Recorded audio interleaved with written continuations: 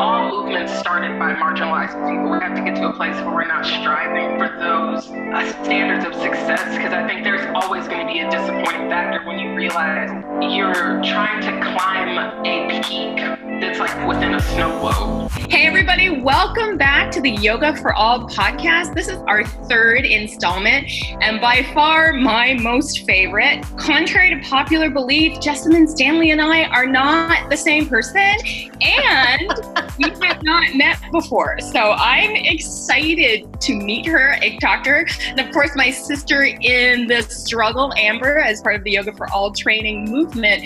We are thrilled that the illustrious and quite famous Jessamyn Stanley has agreed to talk to us today. Jessamyn! We're so glad you're here, Jessamyn. For those of y'all that don't know Jessamyn, maybe you don't have social media or you've been living under a rock somewhere.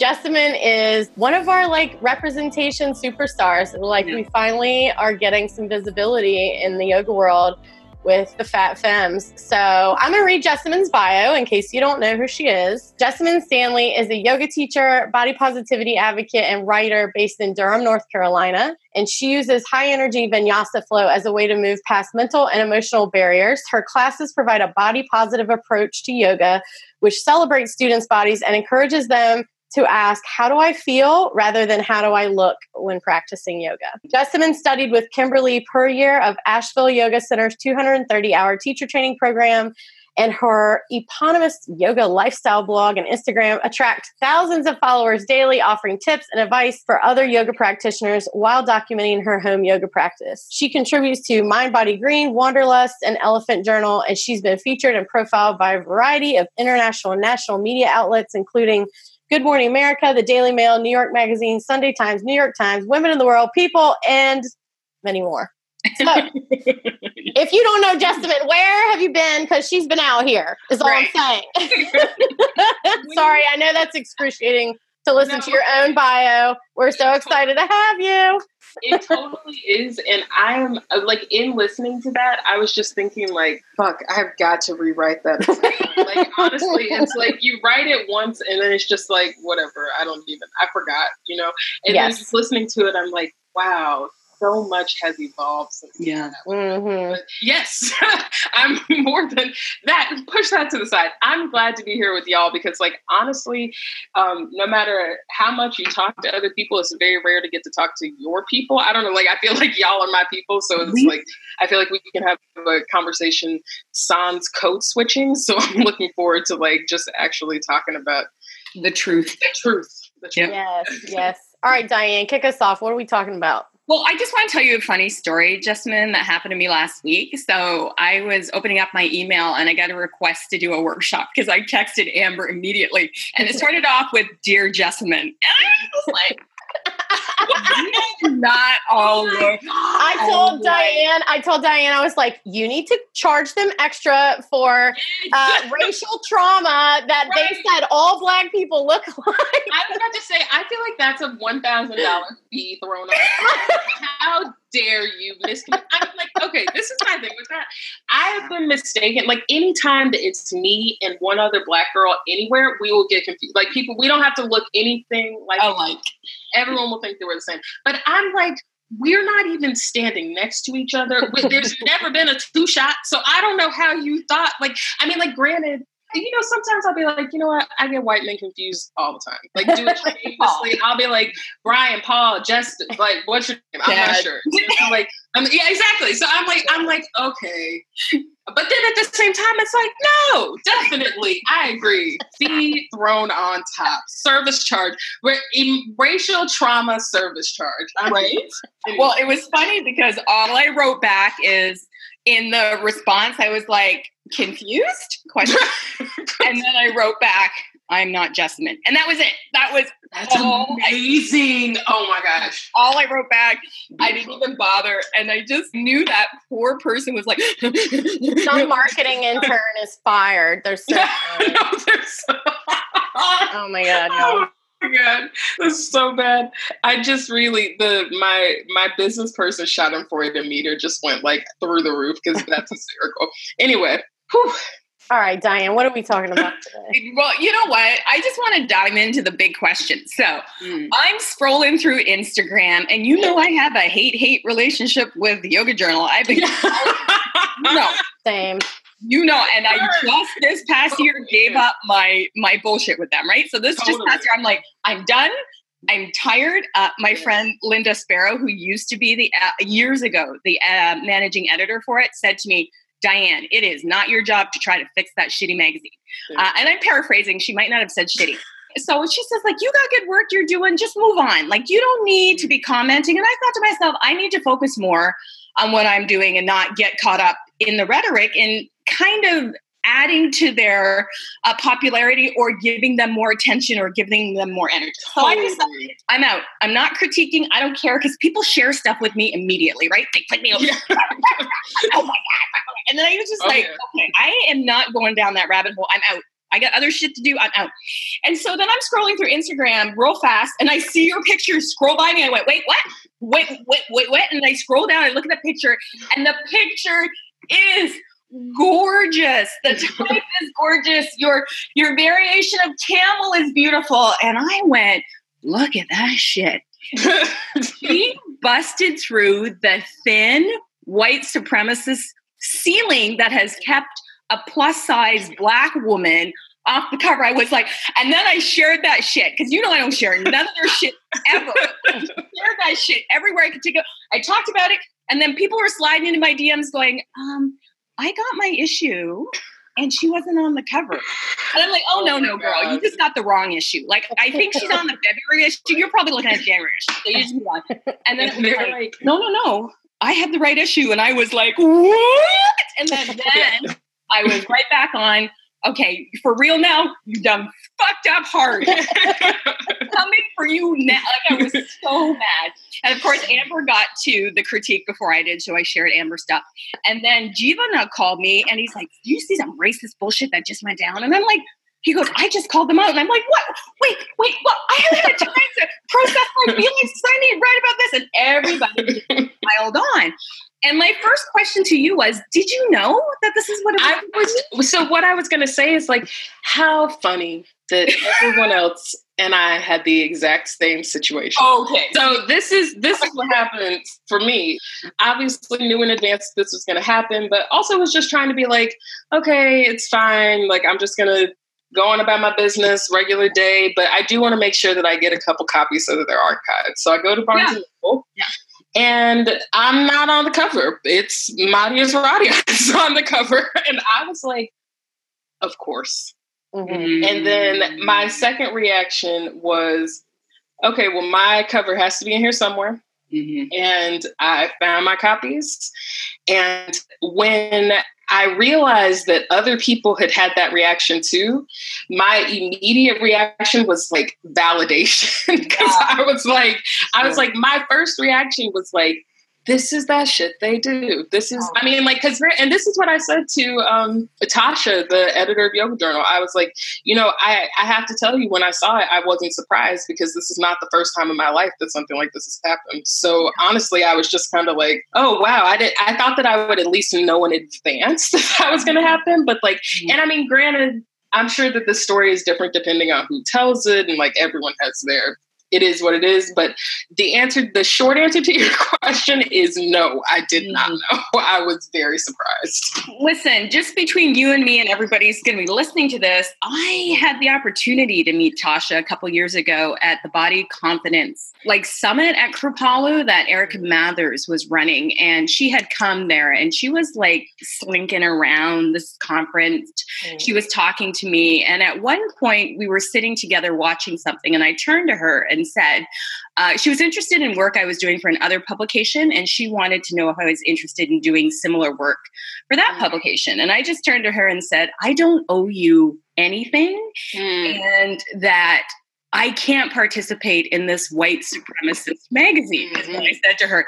And she laughed at me. Like, I think she was taken aback that I would say no to Yoga Journal. And I'm thinking, the amount of times that you have made me feel like my practice does not matter. And people who look like me do not matter. It's going to be a long, cold day in hell if I'm going to allow you to use me as a token or to allow yourself to like bandwagon jump because now diversity is cool and we are, you know, we're playing it. Yoga Journal to me is like the Donald Trump of yoga. Like, don't get it. Always like run behind the bus as the bus has gone by because they have missed it. Like, I just absolutely. I'm like, no, thank you. And when she snickered at me, I was like, and there it is. Do you know what I mean? Mm-hmm. And there it is. Absolutely. And that was my last interaction with her ever. She gave me her card, and I was like, see ya. I guess it's been 2 years since I stopped subscribing. And I was like, it was a very conscious decision. I was just kind of like, I'm good on this publication. It's no shade. I just feel like it's not made for me. And I don't really feel like I need to, like, I don't need the updates that this magazine is giving. Like, I'm not getting information that is making my life better. And like, that's no shade. I feel like they're making it for somebody and it's not for me. Right. And when they reached out, I'm not going to go into the ins and outs of how the cover happened, but it was definitely like, I was like, I'm not just going to do like whatever, like, cause I mean, I think it's very customary now that it's like, now it's popping right now to be like talking about diversity and like in all across all quadrants and every industry. And I'm just like, the reality of the situation is that you're going to do whatever the fuck it is you're going to do. And I can do what I'm going to do. Yep. And you're going to try to use me. And frankly, like, if I can be this blunt with y'all, how can I use you, like, in response to that? Listen, so that I was like, you know, so that to me is like what it came down to. But at the same time, it's like, I have to, I mean, like, I go back to the larger question of like, are we breaking through? Because like, I don't think that we are breaking through. I think that it's like one of the Kardashians putting their hair in cornrows or something. It's like whenever people, you want to be close to it, but you don't want to actually try to understand it. And I think that their response to everybody's reaction to the magazine says a lot to that fact. That, like, because the question that I kept coming down to with that is like, how did you not know this was going to happen?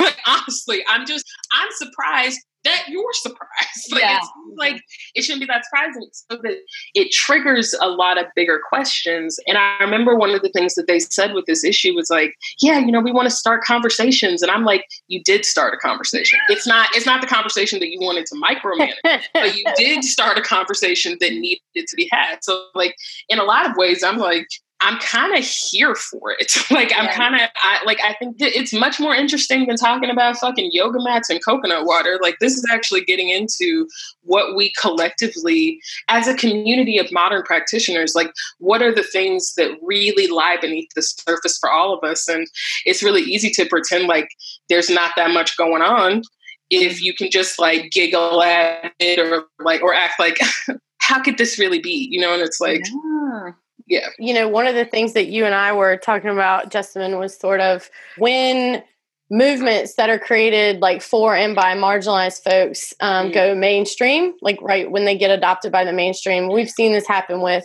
body positivity, which, you know, is rooted in fat acceptance, which was a social justice movement. Totally. And now body positivity, which is kind of the like defanged version of fat acceptance, has been co-opted by beauty ads and diet companies. And like, you know, everyone's body positive now. So, you know, it's so easy for them to say that shit too. That's wild to me. Whatever. Yeah.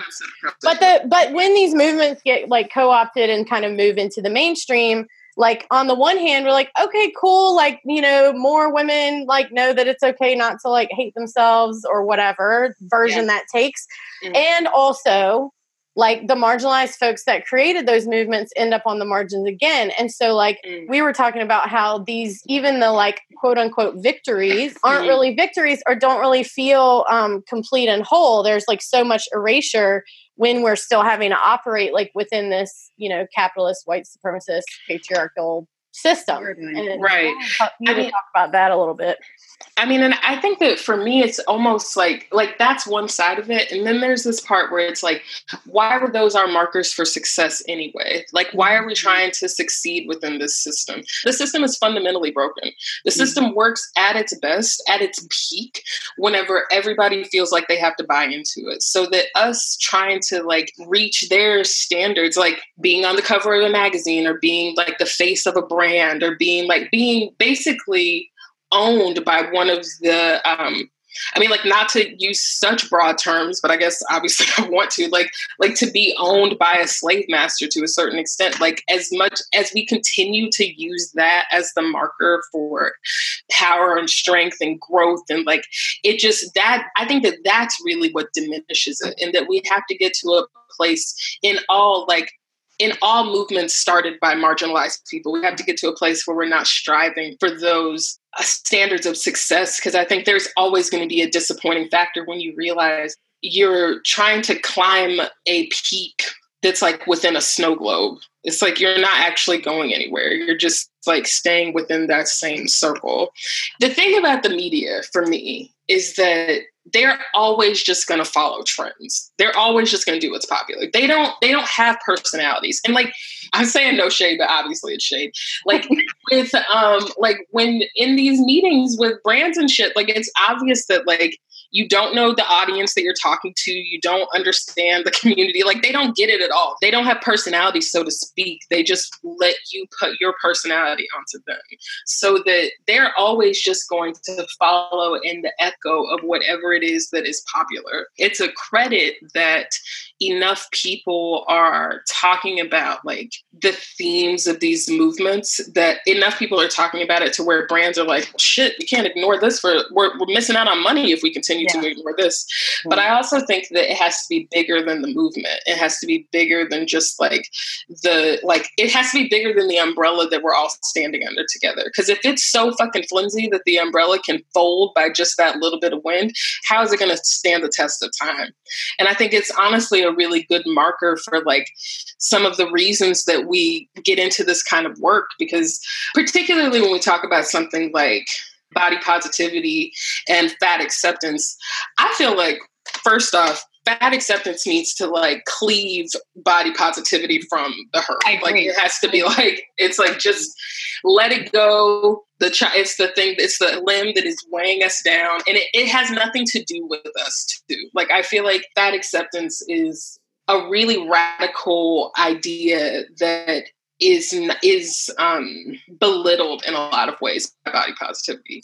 Now, body positivity on its own, like once it's cleaved from fat positivity and fat acceptance, and that can go on to do its own thing. Body positivity, it's like, so what are we really saying here? Like, what is the message? Is the message that like, you know, fat cis femmes deserve to have the same clothing options as like thin cis femmes or something? Because it feels like that's what the message is. And if that's the message, that's a really fucking flimsy message. And that can clearly like, is very easy to just like co-opt and put on, be like, yeah, this is something that we believe in, even when they're not even really saying that. But it's like, if the message is actually that body positivity means that every human being deserves to be confident in themselves today, not tomorrow, not yesterday, today, that the things that have happened to you are what make you a unique and powerful and strong individual, that you should be proud of everything that's happened to get you to where you are today. Mm-hmm. That message can stand the test of time. And I think that if we can really like get down to brass tacks about like implementation and like changing mindset, and not necessarily focus so much on these like really little kind of goal markers and things that like, because I mean, so years ago, I literally said, I want to be the first plus size person on the cover of Yoga Journal. Like, I said it, it's like, I literally manifested that shit. So when it happened, I was like expecting to feel like, yes, this is like, look at this thing. I've done this. I did this thing. And then on top of the fact that I've had all kinds of like internal thought and yogic reckoning to make me like question that anyway, it's also this thought of like, yeah, but what does that really show? You know, what does it really prove? It doesn't prove any. And why is it that my beliefs require being proven by somebody who does not understand where I'm coming from fundamentally, and it's not going to try to understand.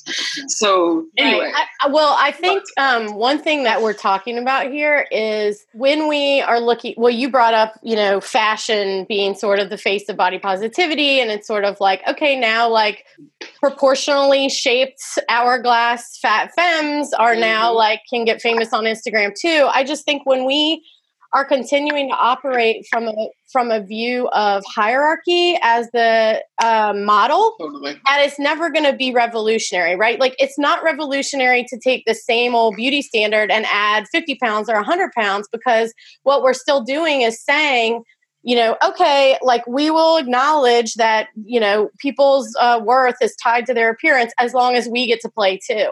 Right. And like, I can't envision a system that functions on hierarchy where somebody doesn't get the short end of the stick. You know what I'm saying? Like, absolutely. But my thing is that, and so I completely agree with you. I also feel like capitalism is built on hierarchy. I don't know how we're supposed to change any of these systems inside without dismantling the whole thing. Totally. Yeah. Like, I just don't, because I feel like everything comes back to a root, and it's like even within communities of marginalized people, like what you're saying, but even within like the, I don't know, I just feel like there's always some kind of, whatever. The point that I'm making is that I agree with what you're saying.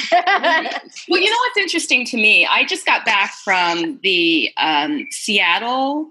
It was the American Library Association conference. Mm-hmm. And so I just got back from that, and I got to hear Robin DiAngelo speak. Are you guys familiar with her? She does a lot of work around dismantling white supremacy as a white woman, and talking to people about they think they're not racist because of their proximity to Blackness. Mm-hmm. My sister-in-law is Black. I have a friend who's Black. My best friend in high school was growing up. And, she was talking about it's impossible for us to ever get to a place of equality because we're always asking the people in charge for permission. So she put up a graphic that said, do you think in 2019 that women could be denied the right to vote? And I think this is an easier question to ask in 2019 than perhaps it was in 2016, because I think we know what the answer is. Because the majority of Congress, the majority of the Senate, and the majority of people in power, 80, 90, 95, almost 100% of people who have any real power in society are men, are white men, and are white men over the age of 50. Okay, so when they hold that much power, the answer is yes, they do have the power to. We're not saying that they're going to, but but that they could. Mm-hmm. They could revoke our right to vote. So that's the same. I feel that that's the same parallel for people on the margins. We are constantly begging to be let in, right? Right, exactly. White people or thin people or whoever is the dominant group gets to decide who's invited, and then gets to capitalize on that. Absolutely. It's like when I look at the Kardashians, they get to commodify the things that Black women have hated themselves for since time immemorial. Mm-hmm. And we're still trying to reach this level of acceptability. And in order for something to change, in order to go somewhere we have never been before, we have to do something that we have never done before.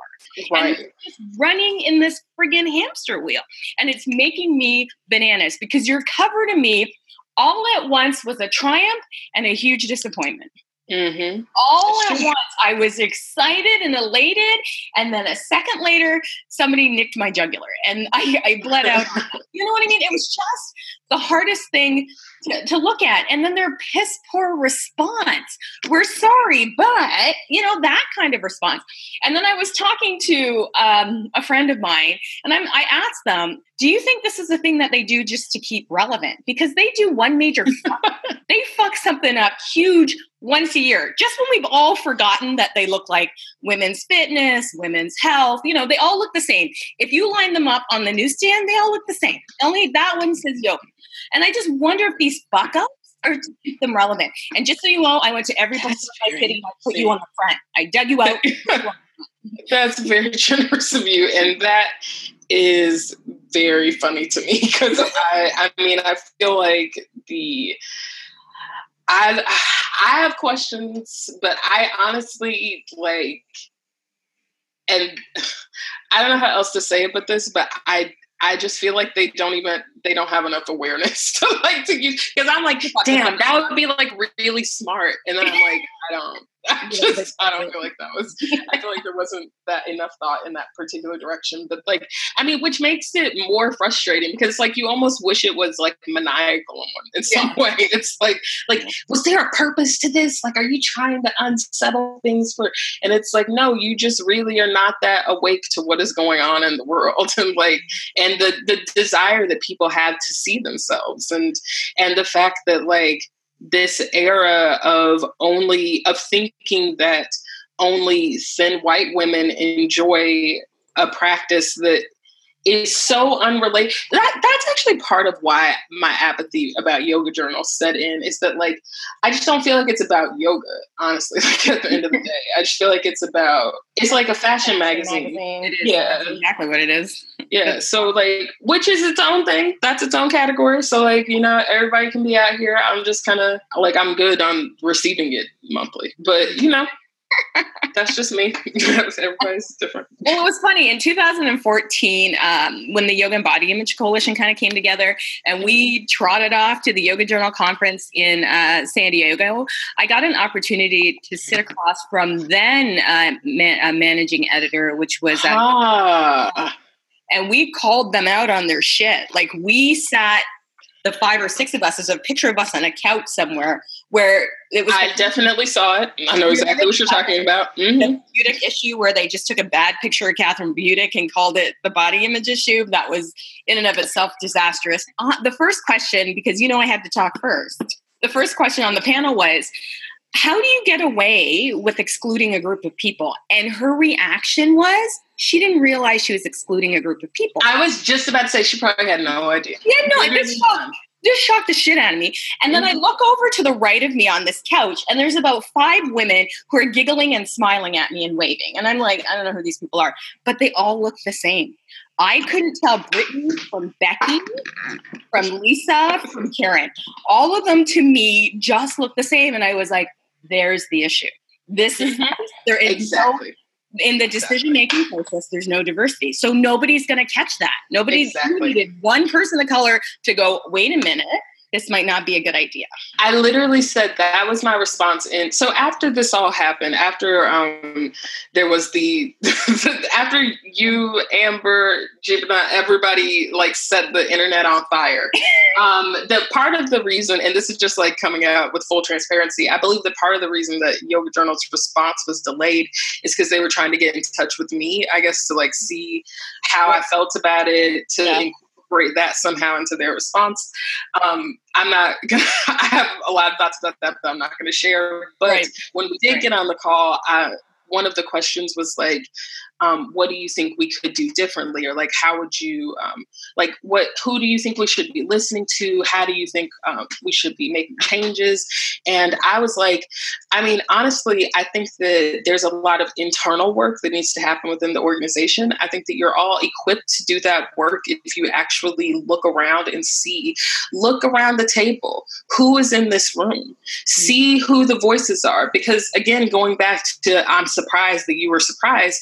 Like, why wasn't there at least one person, like a person of color, a fat person, a person who's disabled, like any one person, just one person would have said this. And I'm like, dude, just like really think about the voices. And the response was like, yeah, you know, I hadn't really thought about it, but it is just a group of thin white women. I was like, that is the problem, like 100%. Yeah. If you really start with diversity internally and understanding why you're not currently diverse, that'll answer a lot of questions. Yeah, and I mean, your question was like, who's at the table? But I think a more important question for them is like, who's missing? Like, look around, like who's not actually even part of this conversation? Because maybe Yoga Journal, like Diane says, like they step in it all the time. Like, we can save y'all from that. Right. Well, we have tried. We can give our opinion at least. And if you don't listen to it, that's not our fault. But anybody, like you said, anybody who is like somebody that has a marginalized identity would have been like, don't do this. Yeah. Like even, I mean, or just like, you might want to think about it, you know, because like, it seems like there was no thought about it whatsoever.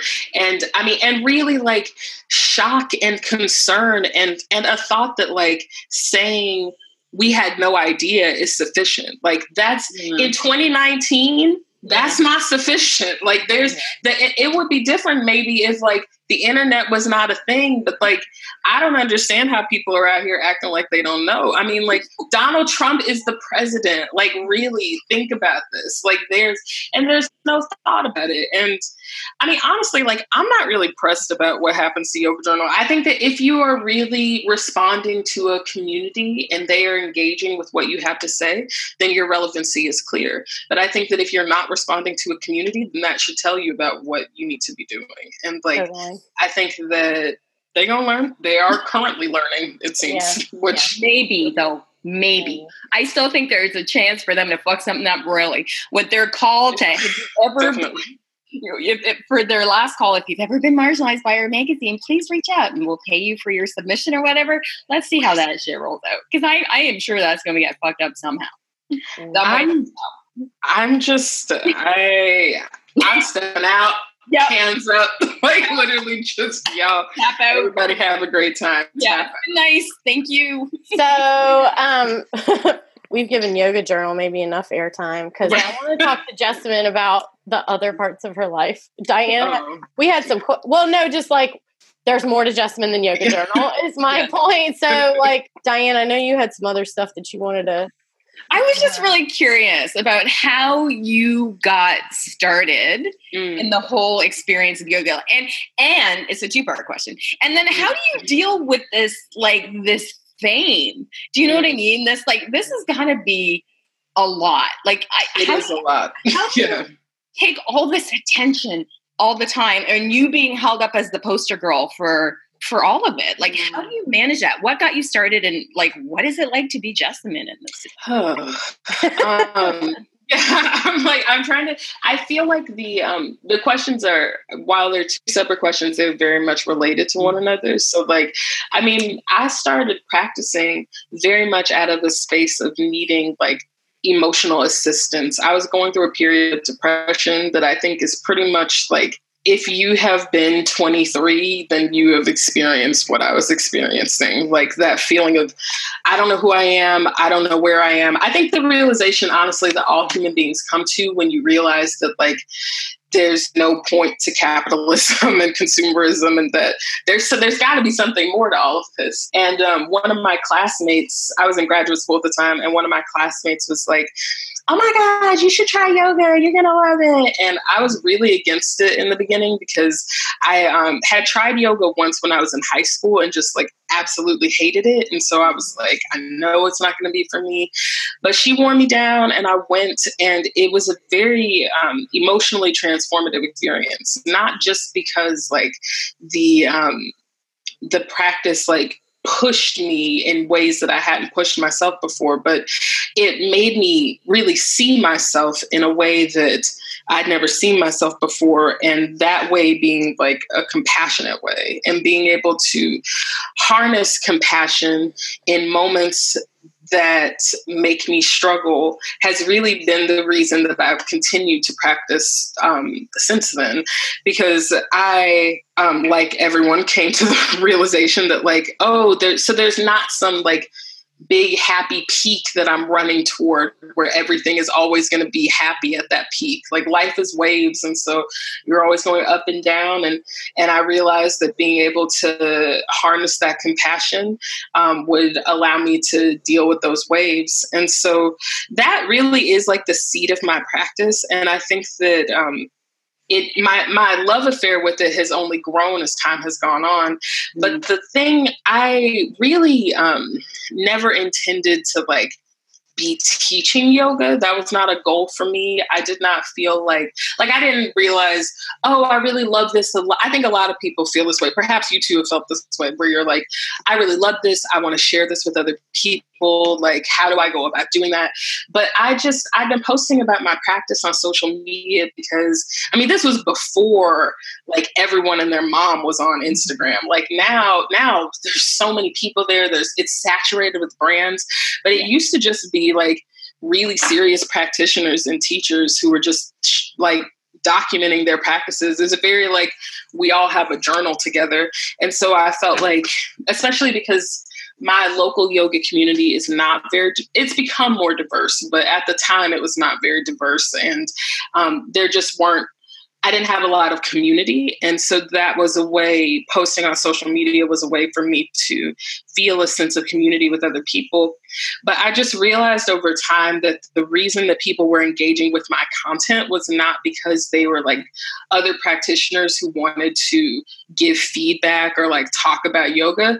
It was people being like, I didn't know fat people could do yoga. And that concept has always been really confusing to me, because I'm like, why do you think fat people can't do yoga? Fat people do all kinds of stuff all the time. And like the fact that you have that idea is just showing that like we have a major visibility issue. Because I'm like if you go out to a yoga class, you're going to see all different kinds of people. Why is that not being like more represented? And so, I mean, I think that had there not been a response of like, it's helpful for you to show your practice because it's showing people something that they think that they before, prior to this, thought that they thought didn't exist.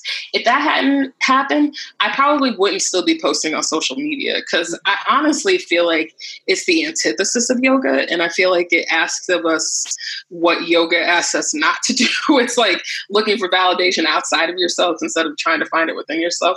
But I've also come to understand that like it's really monumental for people who, for whatever reason, feel like me. And it doesn't have to be that they're fat. It doesn't have to be that they're Black or queer or living in America. None of these things have to be true. But to see somebody who is like genuinely accepting their flaws as a part of who they are and trying to accept themselves, I think that for a lot of people, when they don't have that in their lives at all, it can be really revolutionary. And so for me, like that is the reason to continue doing it.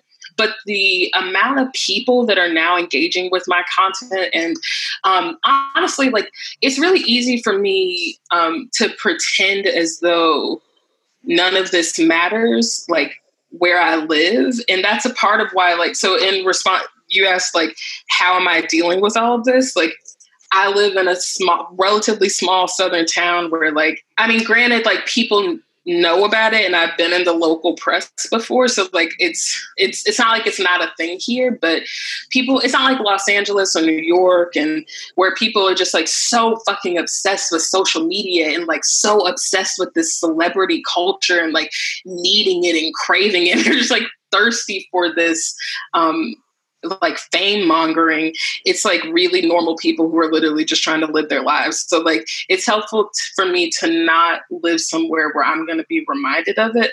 And also like I don't really feel that much attachment to what I put out for other people, because I don't really feel like it's representative of who I am as a person, like who I am on the whole.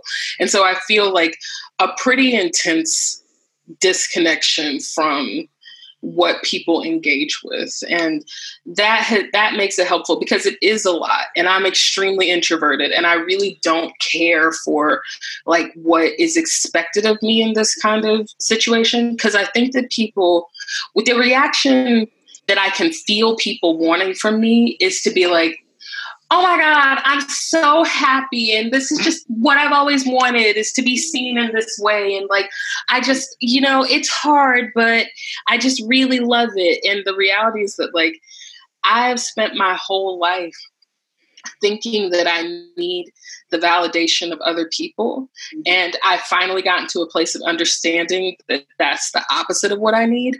And at the same time that realization is happening, other people are looking at me and having this thing. So it's like, I don't know. I think that for me, it's helpful to just like really use this as another pot of soil for my practice and to allow me to like look even further within myself, because otherwise I really have a lot of negative feelings about it. I wondered, I'm not nearly as well known as you, and I get a lot of attention, and at times it's a lot. Like I just feel like it's like soul sucking, and it's a lot of responsibility when people say things like, you know, you changed my life. And the truth of the matter is, I didn't change your life. Exactly. You changed your life. I happen to, you happen to be, or you happen to see something that I was going through that I shared, and that perhaps that gave you validation for whatever it is. I'm not alone in feeling these things, but it is overwhelming. Whenever I go to an event to do something, I am anxious and breathing in the elevator. And the first thing I say to people is, I will disappoint you. Because literally. People put you up on a pedestal and hence you should eat something that they don't agree with, or you should swear, or you should say something that doesn't align with an image they've created for themselves of you online. And then all of a sudden you're no longer valid. Anything that you've done up to that point is no longer valid, which is why it's so important, like you said, is not to seek external validation. So for me, I say to everybody, take the good with the bad and take none of it. So I'm one of these people who don't generally read the comments unless I want to fueled into anger. Like, at least if I'm in a mood to be salty and I want to say something, then I'll read the comments. But I'm not. I think for me in my practice, that was a big part of it, and I can only imagine what that can be for you, because I nowhere have the level of exposure that you do. It's probably the same. I mean, honestly, like, one of my main coping mechanisms is that I don't talk to people. Like, I'm extremely reclusive and really don't, like, if I go teach somewhere, I don't go out. I don't talk to people, like, and it's just because, like, it's a lot emotionally to, like, be even just to engage to any degree. It's a lot. And I want to be able to show up, like, and be present when I need to be present, and then not other times. And, like, my response anytime that someone says anything, even in the neighborhood of "you changed my life," is "you changed your life." Like, I do not feel a role in that whatsoever. I feel like it's so easy for us to idolize human beings and to turn it into, like, this person is the reason that this thing happened. Like, I wasn't in your house making you go to that spin class or yoga class or hiking lesson or swim thing, or, like, try on that outfit or take that thing. Like, I wasn't there. I don't have anything to do with that. That's you. I understand that, like, you might have seen something that, like, sparked that, whether or not, like, I don't even feel a connection to whatever the fuck it is that you engaged with. So, like, you do you. And really, like, another part of that is, like, trying to convince people that, like, there's, like, trying to make the things that I know they're not going to care for come up as quickly as possible. Because anytime that I do something where it's, like, it's not what they want to do themselves. And so they're pissed that they see me, somebody that they decided to admire, doing something that they don't like.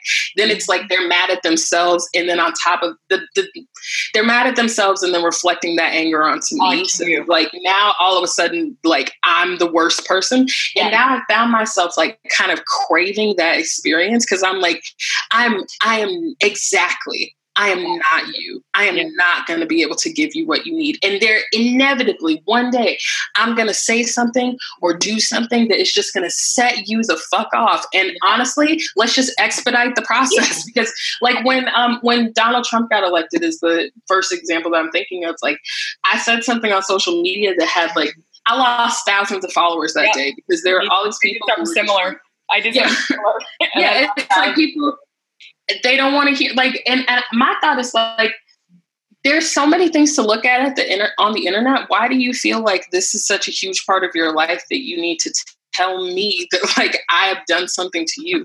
I haven't done anything to you. I'm telling you how I feel.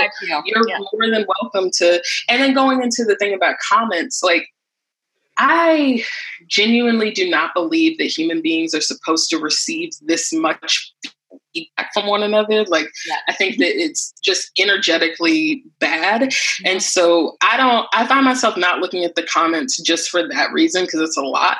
But on the days, like, if it's something that I really cared about when I wrote it, then I'll be like, I wonder what people's thoughts are about this. And it usually takes me about 3 comments to get to one where I'm like, okay, yep, that's what I want to look at. Like, it's like putting your hand up. Okay, that's good. And my thing is, like, I'm not going to turn them off. You do what you say what you want to say. Honestly, like, it's like you put art up in a gallery and people are going to come and they're going to have their opinions, and you're welcome to have your opinions. And I'm going to have my opinions about you. And I'm I am a petty, vindictive bitch. That's why I can't look at them. Cause like, I'll be out here like looking down, like clicking on people's names. And I got to know, who are you? How do you have the right to say that? Like, let me go find one of your pictures to say something about. Like, nobody needs that. You have your opinion. You felt like you wanted to express it. Yeah. Go, please. It's fine. I love that you said that you're petty, because I say that too. Yeah. I say that when I introduce myself. I said, yeah, I put a lot of stuff, like what you see on my Instagram is who I am. Like, I don't hide. I put all my shit up there. I have weak boundaries according to my therapist. So I share too much, and that's who I am. And I say it, and I put it all the way out there, but I tell people right off the bat, I will disappoint you. I will eat a hamburger and all the vegans will be like, she ain't a yogi. I don't know why I call her. I don't even know about her. Something will happen. And so I just want people to understand, I'm doing my life. I'm living the best life I can. I'm putting up stuff of my struggles so that people can see we're not alone in this. And that's it. But the cult of personality and the cult of celebrity around yoga is so problematic, because we no longer have, like gurus. We no longer have teachers. We now have these yoga celebrities that everybody worships. And we're just human beings trying to figure it out too. Like, I don't have any answers for you. I really don't. Right. I barely have any answers for myself, right? And I got these 2 kids I had, and I don't have any answers for them neither. So it's just, you know what I mean? Literally. But it's like, I don't know how I'm supposed to like lead you when I'm trying to figure out how to lead me. And it's an issue that there's a lot of people who derive their whole like identity from being yoga celebrities or like yoga. I feel like I can't even use the word. I know that they would say like gurus. I would not even. I feel like I don't even want to put that word near what some of these people are out here doing, because it's literally like just trying to derive your own self-worth by having people worship you. I just don't, I don't see it. I don't see it. Yeah.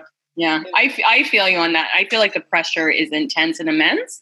I am so grateful for seeing your image out there. Like, it's so rare that we see a plus-sized Black woman that isn't the equivalent, like that we don't have a white equivalent for.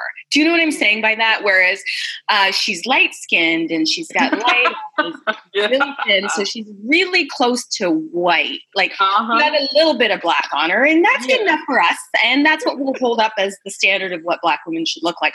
I love to see the diversity within Blackness. And let's be honest, we've never seen a person like you or Roz the Diva or the Marinator be held up as an expert or as what we are striving to be. And you know what's funny is that, so within the yoga world, it's like all of this, I think, is on hyperdrive. The yoga world is such a great example of everything else that's happening like within the wellness world, but also like within the fitness space. Like Roz and Myrna and like, I mean, there's thankfully now many examples, but I'm like, the kind of work that they do is particularly difficult, I think, because at least in the yoga world, whenever people are like upset, if they're like fat, like if you're fat, you can't do yoga. Like if you're not vegan, you can't do yoga. Then I'm like, okay, you obviously don't know anything about yoga. Because if you did, like I don't care how much you practice. I don't care what your scorpion pose is. If you do shit like that, you obviously don't know about this.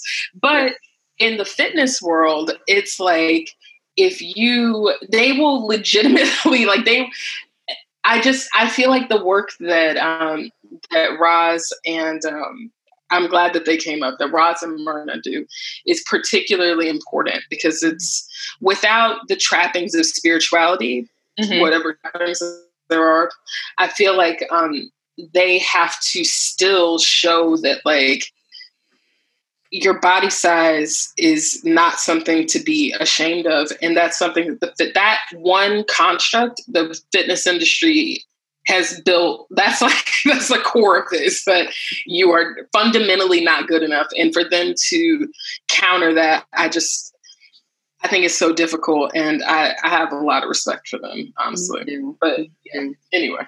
I'm so happy to see women that look like women in my life be represented in such a big way. Because I was saying to a friend of mine, could you just imagine if Michelle Obama and, well, Oprah was there for a large part, but for all these women we see now, Viola Davis, like all these women that we see now could have had a major role in how I identified as a person in the world at that time, that I saw women like them in power.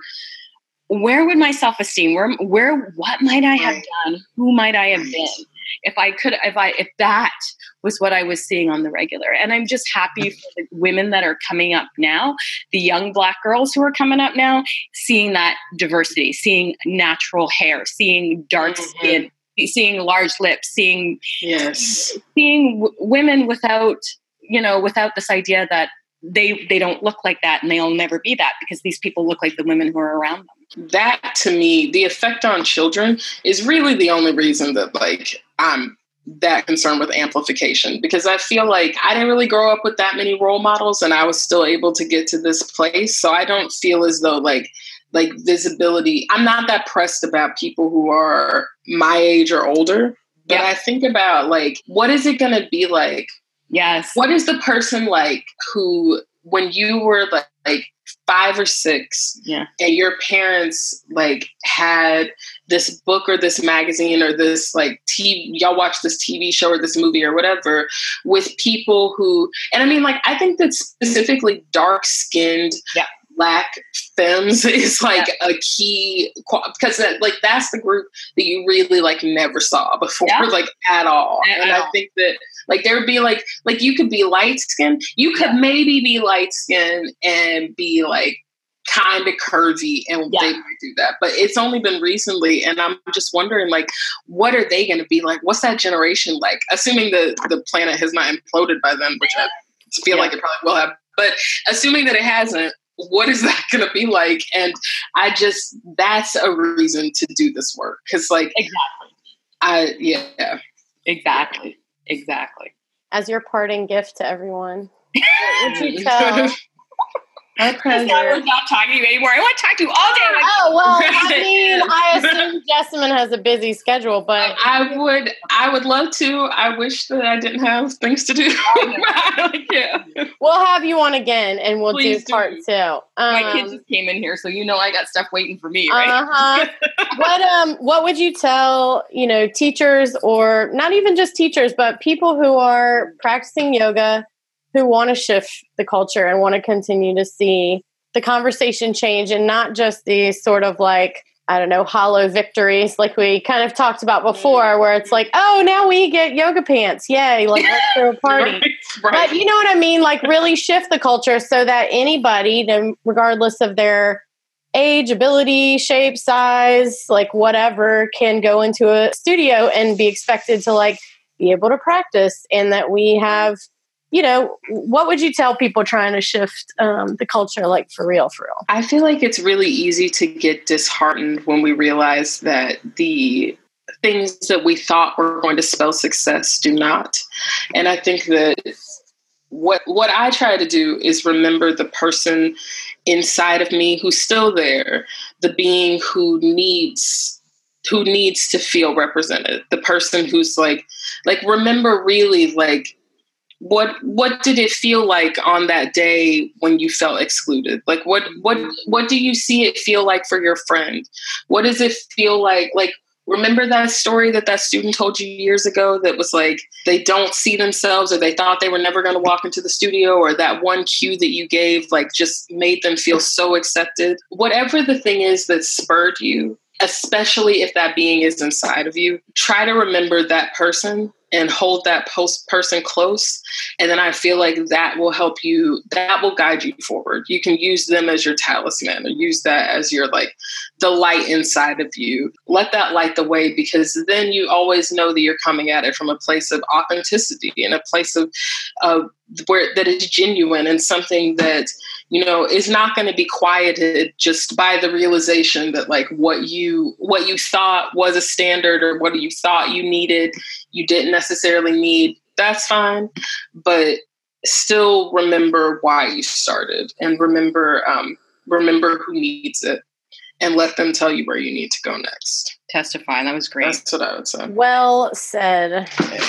I'm really grateful that we were able to get some time with you and for the conversation. Thank y'all for asking me. I mean, like, really, I feel like I'm such a fan of both of you, and I feel like what you both do is so critical, and I'm just grateful to be in community with you. So thanks for everything. Like, thanks for lighting the way. Thank you for continuing to, like, be the standards. I mean, in so many ways, it's like the two of you separately and then the two of you as a duo is just like a very necessary concentration of power. And I'm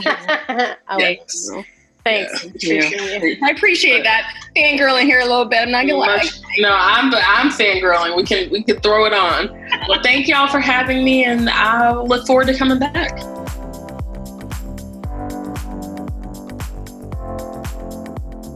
Hi, thank you for listening to the Yoga for All podcast. You can listen to us on iTunes. Please make sure you like, share, and rate. We'd love to hear from you. If you want to get in touch with us, you can always email us at yogaforalltraining@gmail.com, or you can reach out to us on our social media pages. Me, Diane Bondi Yoga, on Instagram, Facebook, and Twitter, and Amber Carnes Official, all on her social media channels. So I'd like to thank Kyle for producing and editing this podcast. And if you want to be on the podcast, or if there are any topics you'd like us to cover, please reach out. Don't forget, you can always email us or find us on social media. Thank you, everybody. Until next time.